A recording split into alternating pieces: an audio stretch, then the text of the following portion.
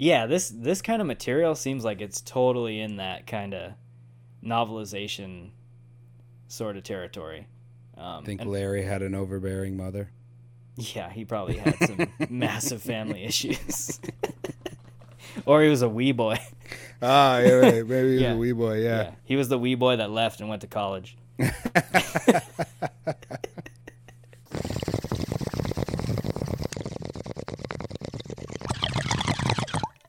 Hey, Eltato, What's going on? we got a podcast, The Buff and the Blazer. If I was a listener, where would I go to find more? You can check us out on our website, thebuffandtheblazer.com. Drew over there writes a article that goes along with every single episode. You can find all kinds of little extras on the articles, and you can listen to the podcast right there.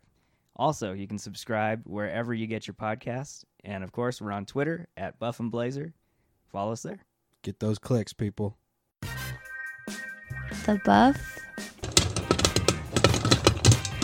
and the Blazer.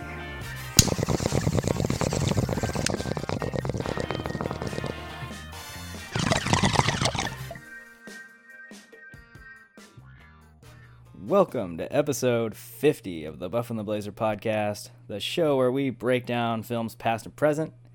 I'm Drew, and as always, I'm joined by my good pal, Mr. El Tato. What's going on, man? What's going on, dude? Nothing. We're Hotel life. We're in a bit of a different setup this week.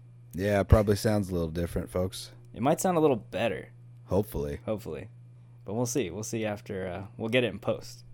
But, yeah, this week we are discussing a film that just recently got released onto digital, Let Him Go, directed by Thomas Bazooka. Is that how you say that? It's an interesting last name. Thomas Bezucha. Bezucha. I don't know. And starring Kevin Costner and Diane Lane. And I'd be lying if I said that was the main reason this even got onto my radar, was those two right there. But we kind of both saw it. We were going to go for a twofer, I think, with this and the Yeah, last my film we did. schedule's a little too slammed to pull that off. So, anyways, it gave us a chance to get this in early. But what did you think watching Let Him Go? What were your first impressions? First impressions were, it's a really well-made movie. Great acting. Like, great acting. All the way around, top to bottom. The story was a little bit hard to relate to. It's definitely like an old man and an old woman story. It's not, geared towards our age group at all. Yeah. It's kind of like throwback. It's the 1960s, right? Yeah. And I'm not terribly interested in that time period very much. Yeah. And it was just kind of hard to relate to. But I did like the general arc of the story and where it kind of got to. Yeah. And yeah, it was one of those things where it was like it checked a lot of the boxes on being a good movie, but it didn't really connect with me that well. But I do, recognize how well made it was and kind of its strengths. And I liked some of the violence in it, which I found I was a bit shocked at how me too. How heavy some of the violence was. Mm-hmm. But it took a really long time to get there. And it felt a lot longer than it really was, I think. Yeah. Yeah. What about you? Same. So I was actually, after watching this movie and after our last film, going through, like, because I know you have a clear system on, like, how you come up with your scoring. Mm-hmm. And I was thinking a little bit about mine. And I think the one element I have to throw in there that works for me is we got all the technical categories that we go through, all of, like, story, character, cinematography, score. And then I think my last point goes to whether I enjoyed the film or not. And I guess it's a bit more subjective, but not so subjective where it's like doesn't make any sense. It's kind of like an umami, right? Yeah, for sure. It's kind of like that feel factor, I guess, right? Yeah. And I think, anyone really knows after you watch a movie whether you liked it or not. It's kind of it's almost like an instinctual kind of thing. So with this film, I'm totally on board with you. Like, it's really well made. It's beautiful to look at. And it's shot differently than some of the other films that we've seen. And we'll talk about that in a little bit. Like Diane Lane and Kevin Costner, this is the second film that they've played husband and wife. What's the first? Man of Steel. A Superman movie? Superman. So they're Jonathan and Martha Kent. in that film. And they're really good in that film too, together. So when I saw them reteaming for this film, it intrigued me. But like I said, technically, in terms of the story, everything kind of checked the box for me. Maybe some of the elements of the story I found a little bit hard to believe, but maybe I'm willing to let that skip because it takes place in like 1960. So maybe I could see that taking place somewhere in like a rural Midwestern sort of setting in the 60s. Overall, I thought it was really well made. It's just in terms of my overall enjoyment of it, it wasn't the most enjoyable film for me. And that's just my personal take on seeing it the first time. Yeah, I'm exactly right there with you. And I think it has to do with the generational thing. Yeah.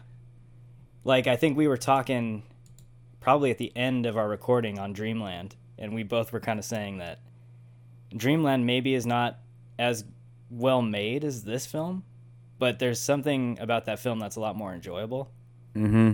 And, I mean, our bias could be, you know, like we just love watching Margot Robbie. Who doesn't? Yeah. But there was something about that story that was just, you kept wanting to watch it. With this film, and I think you put it perfectly, it's an hour and 53 minutes runtime, and it feels like it's 2.5 hours long. Yeah, for sure. It felt super long. It was kind of a slog.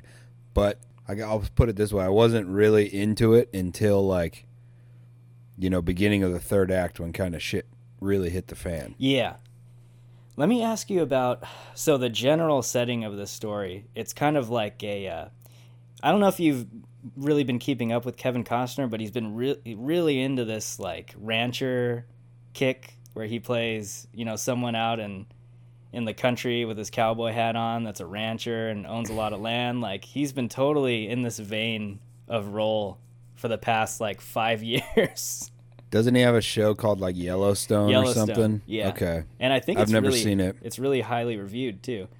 But what did you think of the story being set in this kind of, being placed in this setting, like on a ranch in the Midwest, like country bumpkin kind of thing? It's like Montana and North Dakota, right? Yeah. Is that Midwest? Is it? I don't know. Yeah. Midwest is like from freaking Michigan so to Idaho, right? Yeah. It's kind of stupid geographic designation. But in terms of, you know, geographically, I really enjoyed it. I love the mountains and I love the plains and stuff like that.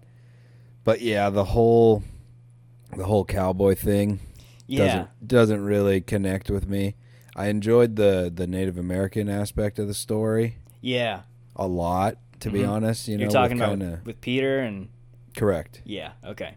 Yeah, and like his kind of experience in a Indian school and stuff. Yep.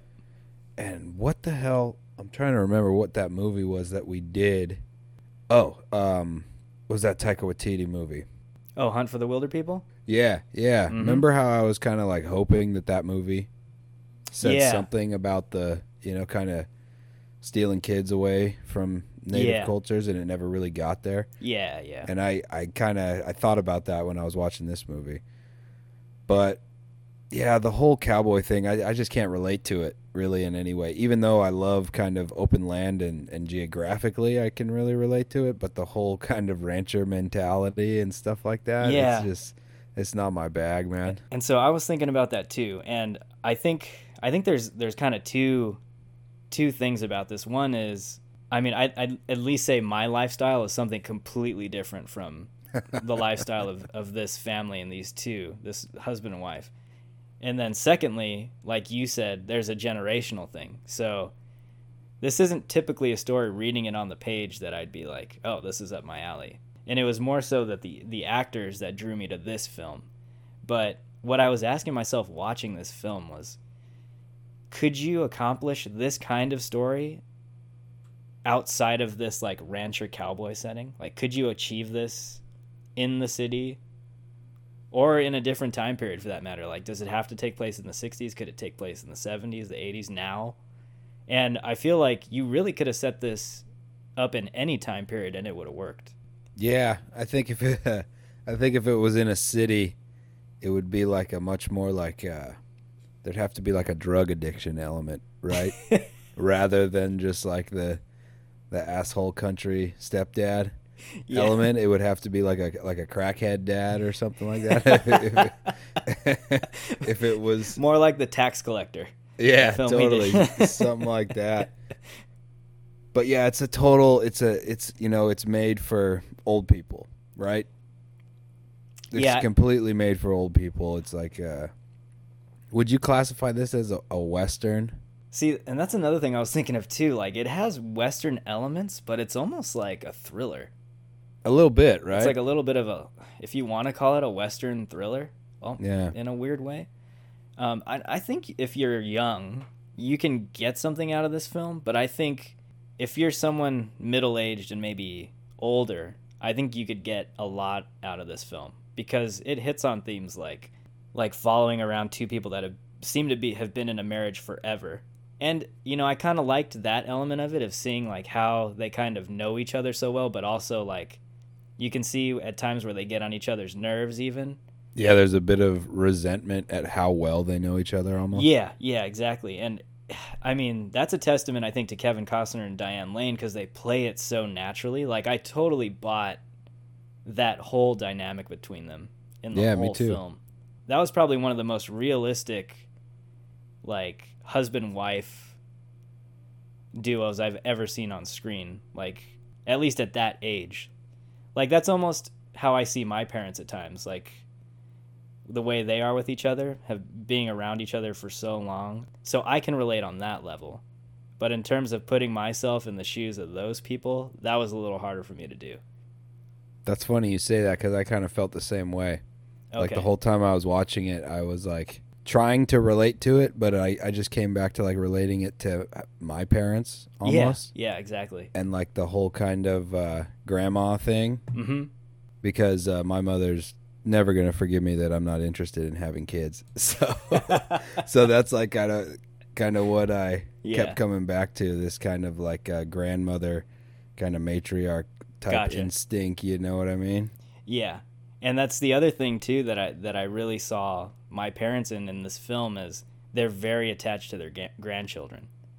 So, if something were to happen like that, that's something I could see my parents doing, trying to go out of their way to even like take custody of, one of my nieces or nephews and totally taking on the parental role. So yeah, I guess I identified with the story in that sense. And we're gonna do no spoilers, right? Because this is fairly new. Yeah, this came out like last week, so we'll try to keep this as general as possible. I mean, I'm trying to think. I mean, I guess as a general rundown, I don't even know what they said in terms of how they describe the general plot of the story. I'll just read it. I'll read what IMDb has on here. A retired sheriff and his wife, grieving over the death of their son, set out to find their only grandson.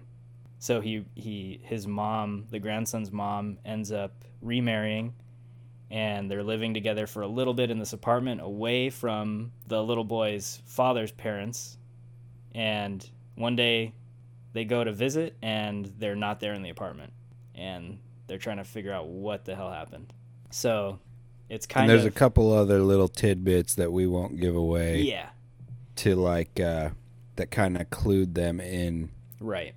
To knowing that they weren't just not there, they weren't just at the grocery store. It's something a little more nefarious, we should say. Yeah, for sure.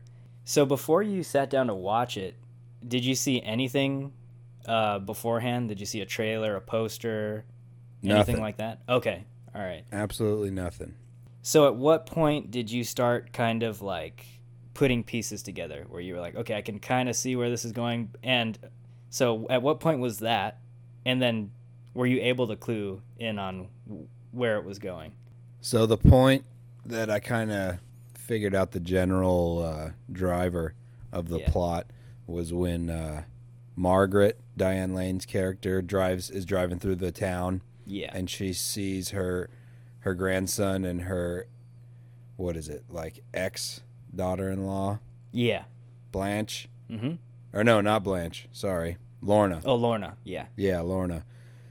When she sees them in town from her car, that's basically when I was like, okay, I know where this is going. Okay, all right. And then what was the second part of your question? So the second part of the question was, with the way that they developed the story, did you see it leading up to the point where it ended? Did you see that coming? Was it predictable for you? No, I won't say it was terribly predictable. Okay. But the second they gave the name, the Wee Boys. Yeah. Right? The family of the new dad, Donnie. Yeah.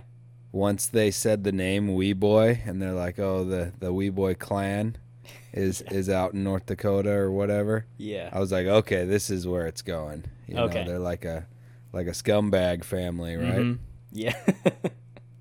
And so I kind of got the whole gist of it right at about the time when she saw them in the town, and then they kind of went looking and with the names, right? Yeah. Yeah. Okay.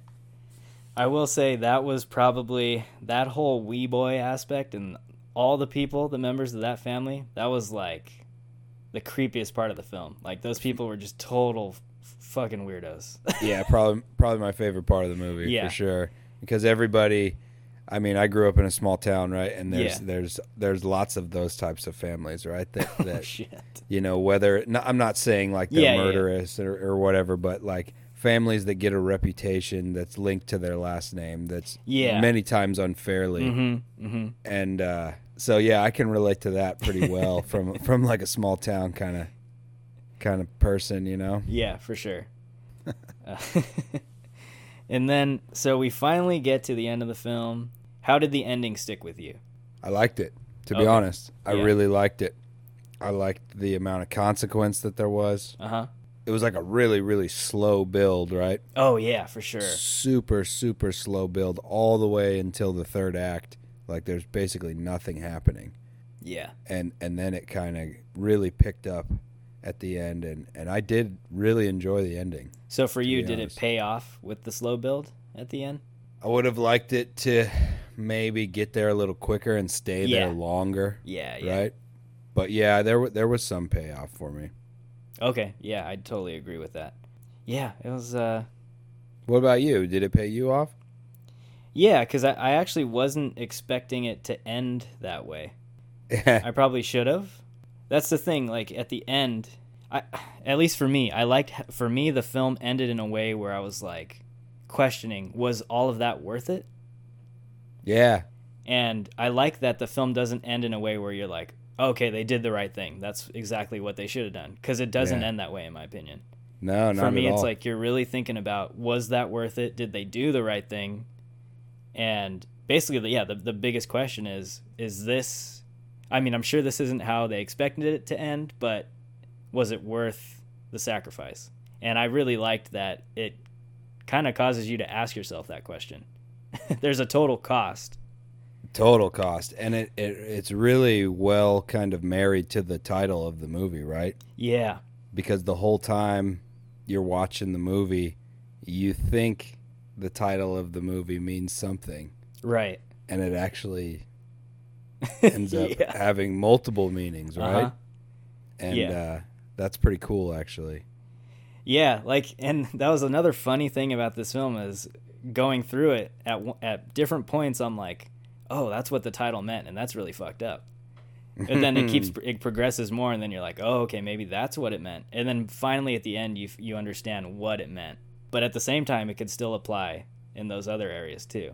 Yeah, it's almost it's maybe the most layered title of a movie we've done. Yeah, and I definitely say that this film is a lot about loss. Yeah. It's almost entirely about what is it to lose somebody? How do you recover from that? What are you willing to do to keep that person around or their memory? It's like this film is completely, almost entirely all about loss.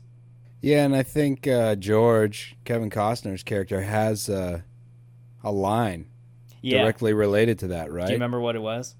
It's something along the lines of, you know, all life is a collection of your losses or something like that. Yeah, something like that. Yeah. And, you know, I've heard that in another film, too. Actually, it was another cowboy film that Kevin Costner is in, Wyatt Earp. And there's a scene where he's locked up in jail, and he's in there because his wife just died, and he's been, like, screwing around, and he's getting into trouble, and his dad comes in there, And he basically tells him flat out, like, that's what life is. That's what life's all about, loss. So it's definitely a line you hear occasionally. But yeah, I went to graduate school with Wyatt Earp's, I think, great or something granddaughter. Really? Yeah, she's super cool. Get the fuck I out still of know her. Yeah. I won't say her name, but yeah, her last name is Earp. Oh, what's that one TV show? Winona Earp? I have no idea. Yeah, it's like a female spoof on Wyatt Earp. And she's like badass. And that sounds pretty funny, actually. Yeah. Wow, really? And then, that's so cool. Tombstone, right? Yeah, you know what's funny about that film? I know we're digressing a little bit, but I don't care. Tombstone, I don't enjoy as much as the actual film Wyatt Earp. And they came out, like, I think a year or two after each other. I haven't seen the second one, the Wyatt Earp film. Yeah, so to me, Tombstone's a little bit more campy. And then Wyatt Earp is a little bit more, like...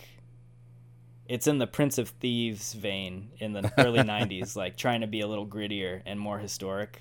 Oh, sorry. I was thinking Men in Tights when you said Prince of Thieves. Tombstone's a little bit closer to that. Yeah. Not as much, but... I just love Val Kilmer, man. I love him in that movie. Eventually, we're going to do some Val Kilmer throwback films, because there's a couple on here that I think... Oh, we got to do Salt and Sea, man. Salt and Sea, yeah. The Saint is like one of my favorites that he's in. Yeah. I love that movie. I'm working right next to Salt and Sea. Oh, yeah. That's right. Yeah. Maybe we'll do it while I'm out here. Yeah, we'll have to do something. All right, so I think we did the best we could to get through some of the major points of story without spoiling anything. Yeah. So, yeah, I don't know how much more we can say without giving stuff away. Yeah, no, I think we're good there. Let's talk a little bit about the cast here, because I think, man, like you said, top to bottom, this is some high-level talent that we're getting on screen everywhere. But let's talk about Kevin Costner and Diane Lane first. Let's get them out of the way. I guess your overall thoughts on, like, the two of them together. They're just total dynamite, man. They are just like, you can't poke a hole in one little bit of how solid they are. They're so believable as a couple. They're so believable in their emotional struggles that are, like a family thing in this movie. Yeah. And, they're just dynamite, man. They're so good together, and they're both such professionals, Let me ask you this, too, because I was picking up on this, and it has nothing to do with their acting chemistry. I think this was all intentional in their performance, but... Did you get a sense of, like, when it's George and Margaret together with Lorna and James in the household together, there was almost like this weird awkwardness, like this underlying awkwardness underneath, like, the dynamics going on between James and his wife and then George and Margaret? I don't know, were you picking up on anything like that? Yeah, there's, like, you really get the... What's the right word? Like the coldness from Margaret towards Lorna. Yeah. And like the whole, and this is a really common theme. I have plenty of friends where I know the grandma of the kids that are from my friends, and this whole like almost like possessiveness that the grandma feels towards the child, right? It's like it's like their child, you know what I mean? Sure. And they almost feel like they would be better. The kid would be better served to grow up with them. Almost like the grandmother doesn't trust the true mother to raise the kid right or something like that. And it's really brief. The scene you're talking about. It's like a couple of minutes that James is even in the movie. Mm-hmm. And it really comes across well. And then with George, there's like almost this uncomfortable thing where he sees that behavior and that kind of like awkward tension. Yeah. And he's like almost a little bit apprehensive to put his own wife in check and say. Yeah. You know what I'm saying? Mm-hmm. Yeah. Yeah, but that's pretty surprising because I picked up on that really well, and it's like a really short scene, and that's kind of like this. It's like a real hard emotional driver of the movie. And the other thing too is I think a lot of people can relate to that. Oh, I'm sure anybody with with a, grand or a mom and then a kid, I'm sure any of them can relate to that. Yeah, for sure. Or you can't, but yeah. But know, right? Totally, man. And I'm sure daughters-in-law too, I'm sure they can relate to being in that situation. But yeah, I'm glad I don't have to worry about that shit. And it's totally real, man. I don't want to spill too much of my family stuff, but there's those dynamics in my family as well. And I'm pretty sure there's that in every family. Yeah, for sure. So yeah, I think, well, maybe you and I didn't connect as deeply with some of the dynamics of the characters. I think a lot of people will pick up on or can relate to some of these characters. Okay, so we got them out of the way. I agree. I think they're amazing, and they have really great chemistry together. I mean, I want to see them together again in something else. Let's get out of the ranch and let's put them somewhere completely different, because this is twice they've played the Midwestern country bumpkin couple, and they're really good at it. Get them into a city or get them into space or something. I don't care. Just get them on screen somewhere. Yeah. So Superman, Man of Steel takes place in a Western landscape. Well, so he grows up in Kansas. Is that how he really grew up? Yeah. In the comics and stuff? Okay, yeah. I just don't know anything about Superman. Oh, okay, yeah. So he's an alien crash lands into Kansas, and Martha and Jonathan Kent find him, and they're this couple that lives out in the middle of Kansas. Small town, Smallville. So yeah, they play very, very close characters. Maybe a little less protective, even of Superman, but still, they're really good, and they have really good chemistry. Well, at least they got some mountains in this movie. Yeah, for sure. Oh, man. We'll talk about that, too. Flat-ass Kansas. Yeah, it is gorgeous in this film. So, other than those two, what character for you really stood out? Did you have a favorite? Two. Okay. So, Blanche Weeboy. Yeah.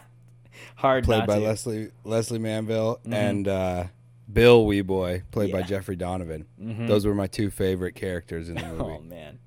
Blanche was just the most evil, over-controlling mother that I think a lot of people that can relate to. I'm really thankful that my mom wasn't like that at all. Yeah. But I know plenty of moms like that, of friends that I've grown up with. Shit. Not as evil as she is in this movie, obviously. But that she is so good and she is so evil, and the level of awkward and the level of tension when her character gets introduced, when they invite the Blackledges over for supper. Yeah. Was that scene was really, really cringy, right? Yeah. That scene probably had some of the best acting in the whole film. And she skirts this really weird line of she's very direct with some of her lines, but also very passive aggressive too. Mm-hmm. It's the worst of both.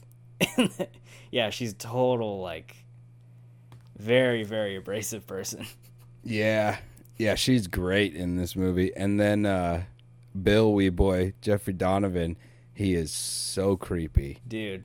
Yeah, he definitely has one of those looks where he can just go nuts at any point.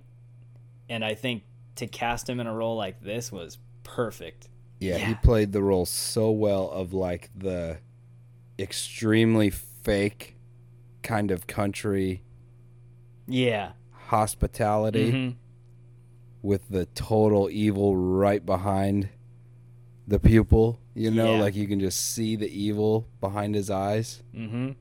And I've seen him in something before, but I don't know what it is. I feel like I have too. Yeah, his face is really recognizable.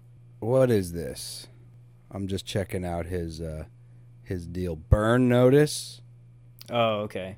Is that a TV show? Looks like a TV show. Yeah, it aired for 6 years. Mm-hmm. I was gonna say, is he the dude from L.A. Confidential? But I don't think he is. Sicario 2. The lesser of the Sicario movies. But yeah, he did a great job in this film. And I got a shout out to Boo Boo Stewart. Oh, yeah. That plays Peter Dragswolf, so the native character in this film. I liked the level that he was playing at, because he's like very, very mild-tempered and kind of like, he was kind of the calm that everyone needed in this film, because you have Kevin Costner and Diane Lane that are in this really desperate mode. Then you have the crazy Wee Boy clan, and he was kind of the nice, like, even-keeled character in the whole film, and he plays a role at the end. Yeah, and also real timid, right? Yeah. And he did a real good job of playing that almost like, I don't mean this in any type of offensive way, but like broken. Yeah. Like broken from his culture type of character. Yeah. Yeah, I really enjoyed him a lot too, and it was he's a very sympathetic character. And I liked his story too. Like, I like how he's living out in the middle of nowhere in his little cabin, like with his horse. It's really, I like that whole element of his character.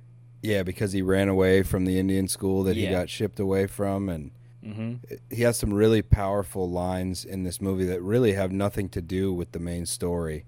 Yeah, and it's almost like he's on a search for identity. Yeah, his background is pretty interesting in this film too. He brought an element that I think, all kinds of people can relate to that, trying to figure out, like, where do you fit in? Yeah, I'm surprised, maybe somebody's done it, but I'm surprised nobody's done a really kind of dramatic movie on that aspect of American history. Yeah. Because it's really common, and in this era when the movie takes place, it was still going on, right? Yeah. Like the Indian schools and stuff kind of died out in maybe the 70s, right? Yeah, I think so. Because I've seen a documentary of some Navajo kids that got taken away and, spent their whole lives away from their people and their families, and they got like reunited with people they hadn't seen in 20, 30 years, and it was extremely emotional. Oh, wow. And I'm always really sympathetic to that story. For sure. He's great in this too. Yeah. Yeah, really. There's a lot of parallels with Dreamland, right? Yeah, with some of the characters. Yeah. I forget the character's name in that film. Yeah, me too. But yeah, it's very similar, right? Except he wasn't taken away. Yeah. I don't know. Yeah, in the same vein though. Anybody else stand out for you? I think for me, those were the big marquee people. So I got a question for you. Yeah. Did you get the sense that, and we can't, this isn't giving anything away because you already know that Lorna is a widow, right? Yeah. But Ryan Bruce, he plays James. Did you think there was going to be some type of nefarious aspect to his death that never came to fruition? Like it didn't come to, is what I'm saying, in the movie. Did you get the sense that there might have been something nefarious in his death? Because I did, and then it never really happened. Not necessarily. I mean, like for me, and this was one of the things that I was thinking about with the believability of the story, is like, I don't know if this could really happen today, like where all these people just die or get killed and then they're able to walk away and it's kind of like the end of the story. To me, that's a little bit it's a little bit of a stretch, even for like 1960, and it's not that long ago. Still like totally modern, but I wonder if like falling off a horse and breaking your neck is a very common death in the ranch world. Yeah. I don't know. But would you? Sorry, no. You're talking about the son. Yeah, James. Yeah. The one who. Sorry, I thought you meant one of the movie. Wee Boys. No. No. None of the Wee Boys. To me, I didn't question it because for me that wasn't really important. I guess the important aspect of that whole thing was the fact that he died. Yeah. I was kind of expecting it to come out later, maybe that Donnie Wee Boy, played by Will Brittain. Yeah, like he got knocked off or something. He snuck over and freaking because he wanted Lorna or something, you know. But it never got there. What did you think of Lorna? Lorna was great too. I thought she did a good job of because to me she's like a broken character. Yeah. For most of the film. Yeah. After James's death. So she's just completely like lost, even though she remarries, and she stays that way until we get to the big like climax and we finally see how the story ends. But I thought she did a great job of playing like just that completely lost character that is concerned for her son, but also knows that she's in a very dangerous situation, and it's brutal what happens to her too. Yeah. So she's played by Kaylee Carter. And she kind of got me thinking, like, and I don't know if this is just me, but I kind of have some really strong opinions about the whole kind of old worldly traditionalist kind of, you need to be married and you need to have a husband. Yeah, that was another thing. I almost felt like she's a victim of the times, right? Dude, that's exactly what I thought. So once I saw, because it's like you get the part where you get James's death, and then it's almost like immediately after you get the shot of them getting married in the courthouse, and I'm like, that's the whole problem with this entire plot is that. Yeah. But again, that's like a time thing, right? Yeah, so that's the bias coming out. Yeah, it's like your kid hasn't even aged. Yeah. And you're already remarrying? Like, what the hell are you doing, you know? Yeah. So, I mean, what it did, it causes you to ask a lot of different questions. It's like, you know, is that one of the key factors in terms of how south this whole plot goes? I mean, can it all be pointed back to that moment? Is it meant to be that way? Is it meant to be like a time capsule to show you like maybe this isn't the best way to go? Oh, it's not. There's no maybe there. Yeah. So it's like not a good way to go. You so like was that the intention? I guess that quickly. I guess what I'm asking is, when you see that, do you think that that's something that the director or the filmmakers are intentionally putting on screen to have you question and think about, like, or do you think they're more concerned with just telling a really focused story that's wrapped around that? Do you think he's trying to send a message in any way to be like, maybe, you know, stuff like this is what it can lead to? Yeah, I don't know if it was intentional or not, because I kind of have the feeling that that's my internal bias. Yeah, that I'm projecting onto it, but you can't say that it wasn't and isn't a part of, you know, the kind of traditional culture. Yeah. Of the you know, the quote unquote American dream, right? I mean, it's the total spark of the entire plot. Yeah. For sure. But yeah, immediately I was like, well, you can point to it right there. Like, yeah, bad decision. Yeah, totally bad decision. Totally bad decision. And you know, it's hard to relate as a male as well, right? We can't really put, or I can at least put myself in the shoes of a woman in that situation. Yeah, for sure. Right? Her concerns and her worries might be completely linked to, you know, that time period. It's like, oh, you need a man to take care of you kind of bullshit. Right, and it's 1960, so it's a totally different time. Totally, yeah. But it's interesting. Yeah, for sure. That's what I like. I mean, I think while I may not have enjoyed the plot of this film as much as I did with Dreamland, even though they're completely separate films, I think there are some really important, interesting questions you can ask with this story that I think even today are relevant. But yeah, do you have any last thoughts on any characters, anyone you left out that you wanted to talk about? No, all in all, it was really good. I don't know who played... So Greg Lawson, he plays the Gladstone sheriff.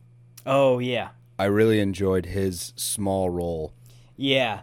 And kind of like that, don't come to our town and think you're fucking gonna make the rules, you know? Yeah. That kind of dickhead, quintessential sheriff, you know? Yeah, very stereotypical character. But to be fair, though, they didn't, like you said, he wasn't on screen very long, so. Yeah. But I did like, I love that hospital scene where he comes in and, you know, kind of lays the local law down. Right. You know, the local law kind of trumps right and wrong. Yeah. Because he's probably scared of the wee boys too, right? Yeah, for sure. Fucking wee boys. Fucking wee boys. All right, let's talk about the look of this movie. And we'll start off with the where it takes place. And I mean, in the film at least, what did we say it was? Montana and North Dakota, right across the border, right? Okay, yeah. Man, there was some like sweeping imagery in this movie. Oh, beautiful. Gorgeous. There's something really cool about like, a tiny cabin in a vast landscape. Yeah. With a fair amount of relief, like that. The scene when they go camping and they run into Peter. Mm-hmm. That was probably like my favorite, group of scenes in the movie was his whole cabin. How he lives on, above that beautiful river and that big gorge. And yeah. It was just beautiful, man. And I loved all the shots where you're following the car on the trek to North Dakota and just all of the mountains and like the 2-lane roads that go through. Yeah. Oh my God, dude. Yeah, so beautiful. Really beautiful. It's probably one of the biggest strengths of the movie. Yeah.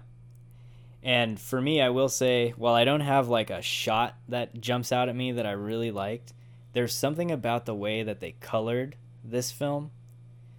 Like it has almost, it seems like it's oversaturated in a way where like the colors are very, very deep, but there's also a bit of like a desaturation to it. So it's like, it's kind of skirting the line between almost like the Saving Private Ryan kind of look where it's like certain colors are very, very emphasized over others, and it has like a darker kind of tint and tone to the entire film. Yeah. I thought it matched really, really well because like in the opening scene, right, you get a very sort of wholesome introduction to the ranch life. With like the sun coming through the windows in the kitchen and stuff. And it kind of almost gets progressively darker as the story progresses. Okay, I get what you're saying. So I thought that was kind of a nice contrast to that visually.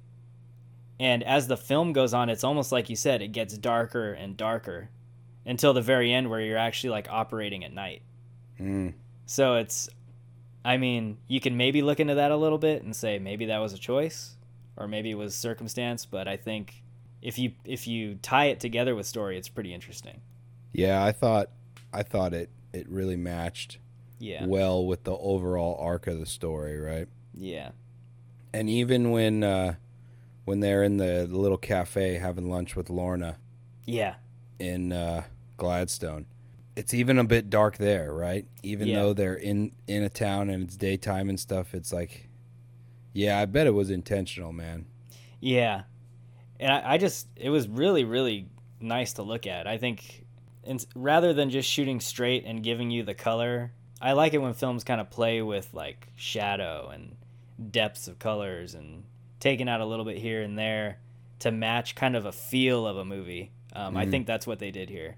Yeah. So it matches the tone quite a bit. Were there any shots that kind of stand out to you as like really kind of cool or different? Because to me it seemed pretty traditional. Yeah, to me it seemed pretty straightforward. Like I said, for me I think it was all about what they were shooting and the color palette they used. And what was cool is it seemed like almost all of this film, if not all of it, was shot on location. Mm-hmm. And that was really cool to see. There isn't really anything I can pick out, maybe other than like the interiors that maybe could have been on a soundstage. Okay. But other than that, everything seemed like it was shot outside. And I love that. Yeah, like you think the supper scene was a soundstage? I could totally see that being a soundstage. Yeah. But I mean, that'd be cool if it wasn't. But they got some old ranch house and filmed it there. Yeah, that'd be great. I'd say the ranch house they live at in the beginning, like the family homestead, that looked pretty realistic. But then again, like I don't know Who knows, right? Yeah, they could totally dress it up to look real. But all the exteriors looked amazing, like being shot. And I will say that probably the last shot of them walking away from something that's ablaze, that was a really powerful shot, I thought. Yeah, really, really kind of powerful imagery. Mm-hmm. triumph and tragedy all at the same time. Yeah. And total tragedy, all at once. What about, there's a little bit of effects in the movie. Yeah. Tiny little bit. Basically like one thing. Yeah. The hatchet. Oh, yeah.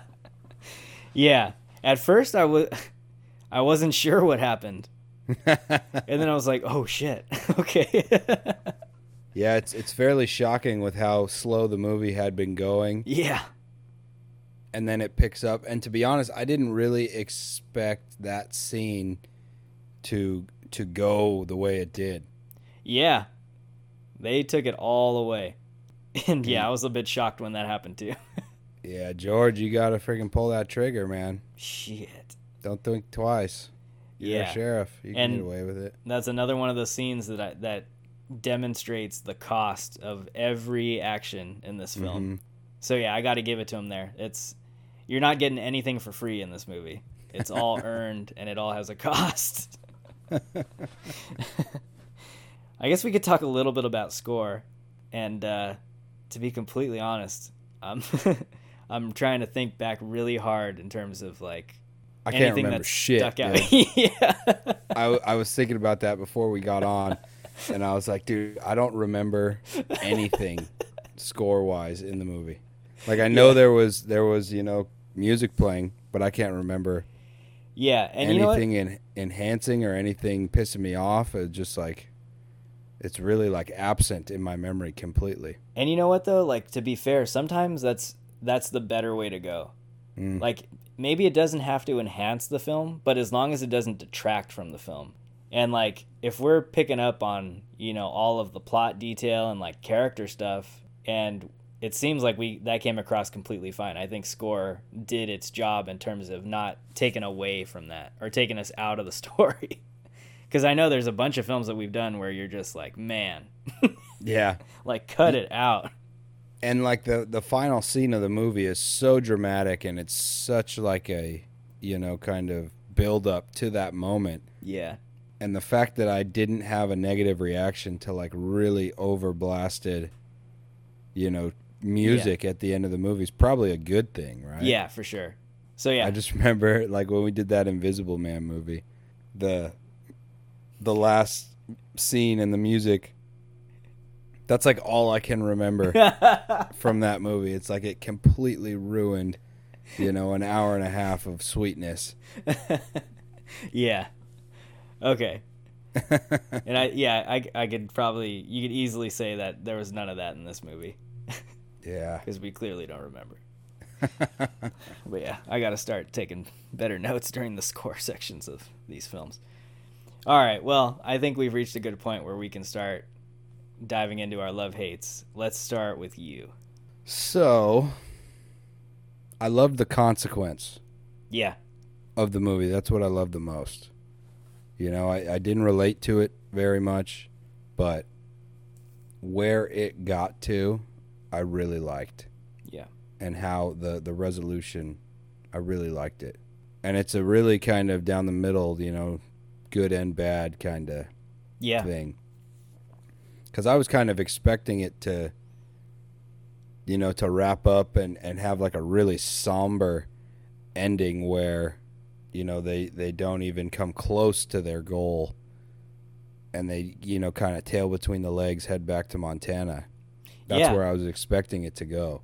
And be a really kind of downer, bummer kind of ending. And it really picked it up, and that's what I loved the most was the consequence and the resolution. Yeah. What I hated was kind of what we touched on with Lorna's character. Is I really, really got some major issues with marriage and that kind of traditionalist kind of thing. I think it's ruined so many people's lives, this kind of idea that you have to, get married and you have to, have 2.5 kids and just all the shit that I hate about, American culture. Yeah. That's what I hated about the movie. I felt so bad for Lorna.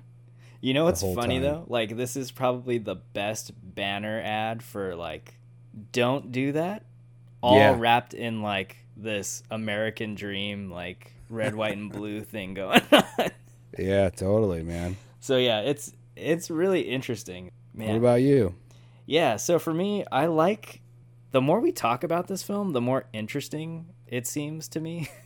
In terms of like pure enjoyment factor, it felt like it was longer than it should have been. And it was a bit of a slog to get to the interesting parts of the film. But the more and more we discuss it, the more I find that the themes and like the questions it raises are interesting ones. Mm-hmm. And like you said, I think it's a result of the film having like costs and consequences.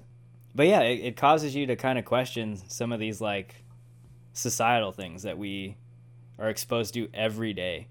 And bad ideas. Yeah, and it really causes you to like question like what's important and like where can bad decisions lead.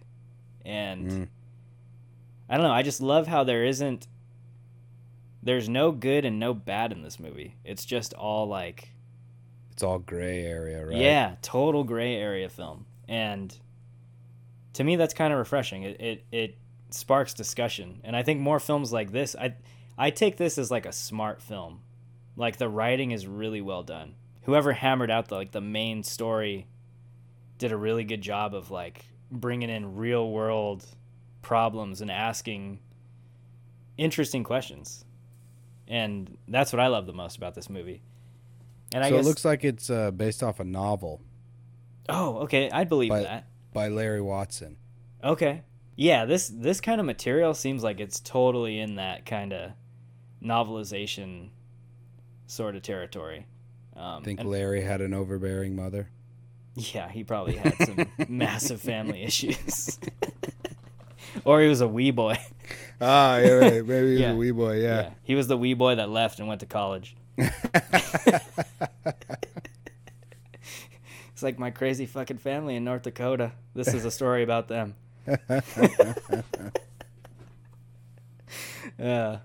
But yeah, in terms of hates, like I said, it's not really a hate, but it's, I mean, I wish I could have, I just didn't identify with this story as much as maybe someone else might have.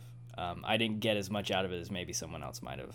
And that's not so much. I bet the boomers loved it, man. Oh, dude. Like, and that's the thing, though. I don't think it's a movie meant for boomers, because I think it asks really interesting questions with regard to that generation. Mm-hmm. Like, it's almost like it's pointing out some of the shitty things about the way things were for that generation. For someone younger, I don't think this is a film I'd be, like, telling our friends to go out and, like, oh, you got to see this in the theater. It's amazing. Yeah, I think you'd really have a good time with it. Yeah, I don't think this movie would be better or worse in a theater. I think, on streaming it was fine. Definitely watch the movie in a dark setting, though. Yeah. Because as the movie gets darker, I watched it at night, so I could see watching it in the daytime, you couldn't even see half the shit that's going on in the second half of the movie. I watched it during the day with my window open.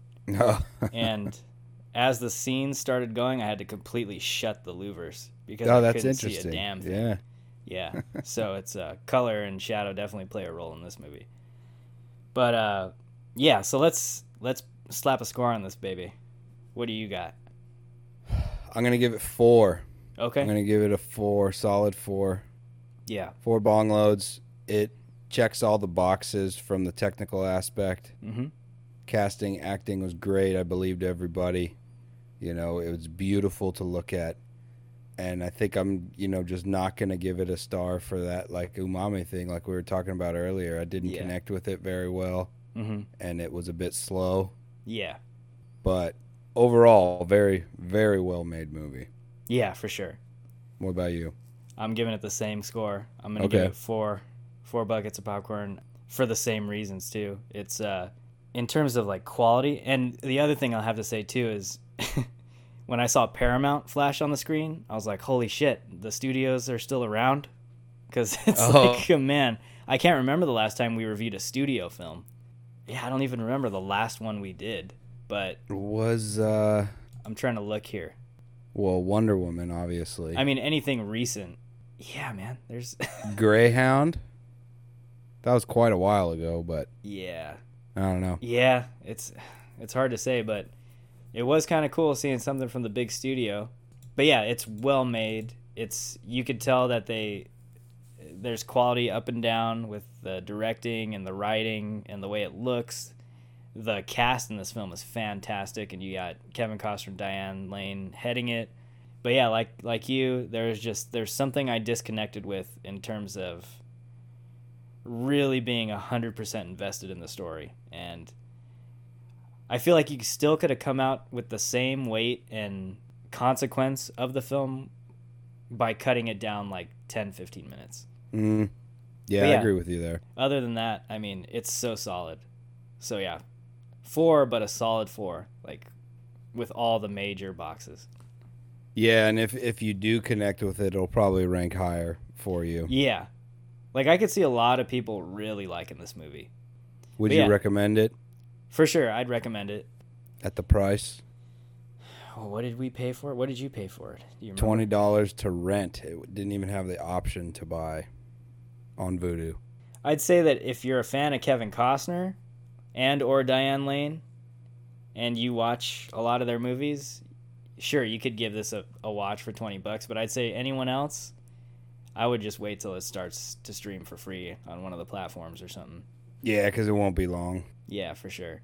Yeah, you are paying a premium for the Paramount streaming price, but those assholes. It's a well-made film. But yeah, I definitely recommend it in general. Maybe not so much buy it, but at some point it's worth a watch, I think. Do you think the budget was really big on this? No. Yeah, I don't think but so. But I think it served the film in the right way, though. Yeah. It's kind of funny because I think sometimes these films with these massive budgets can totally just crank out these stinkers. Like, you just look it's like we gotta use the money. Dude, you just look at like 90% of the Pirates of the Caribbean movies.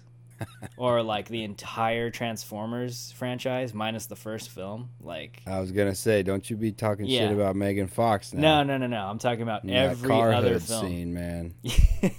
That's iconic. Yeah, it is. That's Americana right there. What happened to her, man? Where the hell is she at? Hey, she's in a movie that just came out. Maybe it might be something worth watching. The next Woman Kicking Ass film. Me and her share a genetic recessive trait on our thumbs. Really? She has that? Yeah, she's got fat thumbs too, man. Oh, man. Well, yeah, you got to get her somewhere because she's just perfect everywhere else. I don't even remember what I was saying. But anyways. Yeah, you start thinking about Megan Fox and that's all you got in your head. Yeah. So, So I think if anything, a smaller budget for a movie like this helps it. You don't need, millions and millions of dollars to like. Probably the most expensive shot in this whole film is at the end. Yeah. But everything else is just shot on location with people in front of a camera. You think that cabin was a historic landmark and they got in trouble? Well, probably not. Probably not. But if it was, they're screwed. They probably built it for the movie. There's lots of evidence out there. But yeah, I'm sure they built it for the film. That was probably the most expensive thing, building it and then destroying it. Yeah. And then that and Kevin Costner, Diane Lane's paycheck. Yeah. Costner's got a pretty high price tag at this point. Yeah, he might have gotten a percentage out of this movie. Well, that's why it's $20. Yeah. So we can help Kevin Costner put grocery stores on his dinner table. So yeah, that's all I got, man. You got any other last thoughts? No, man. I think like you said earlier, talking about it made me appreciate it a little bit more. Yeah. But overall, really good movie. Solid. For sure. Well, that's been episode 50 of The Buff and the Blazer. We'll be back at it next week with another episode for you guys, and hope you have a good week. Peace.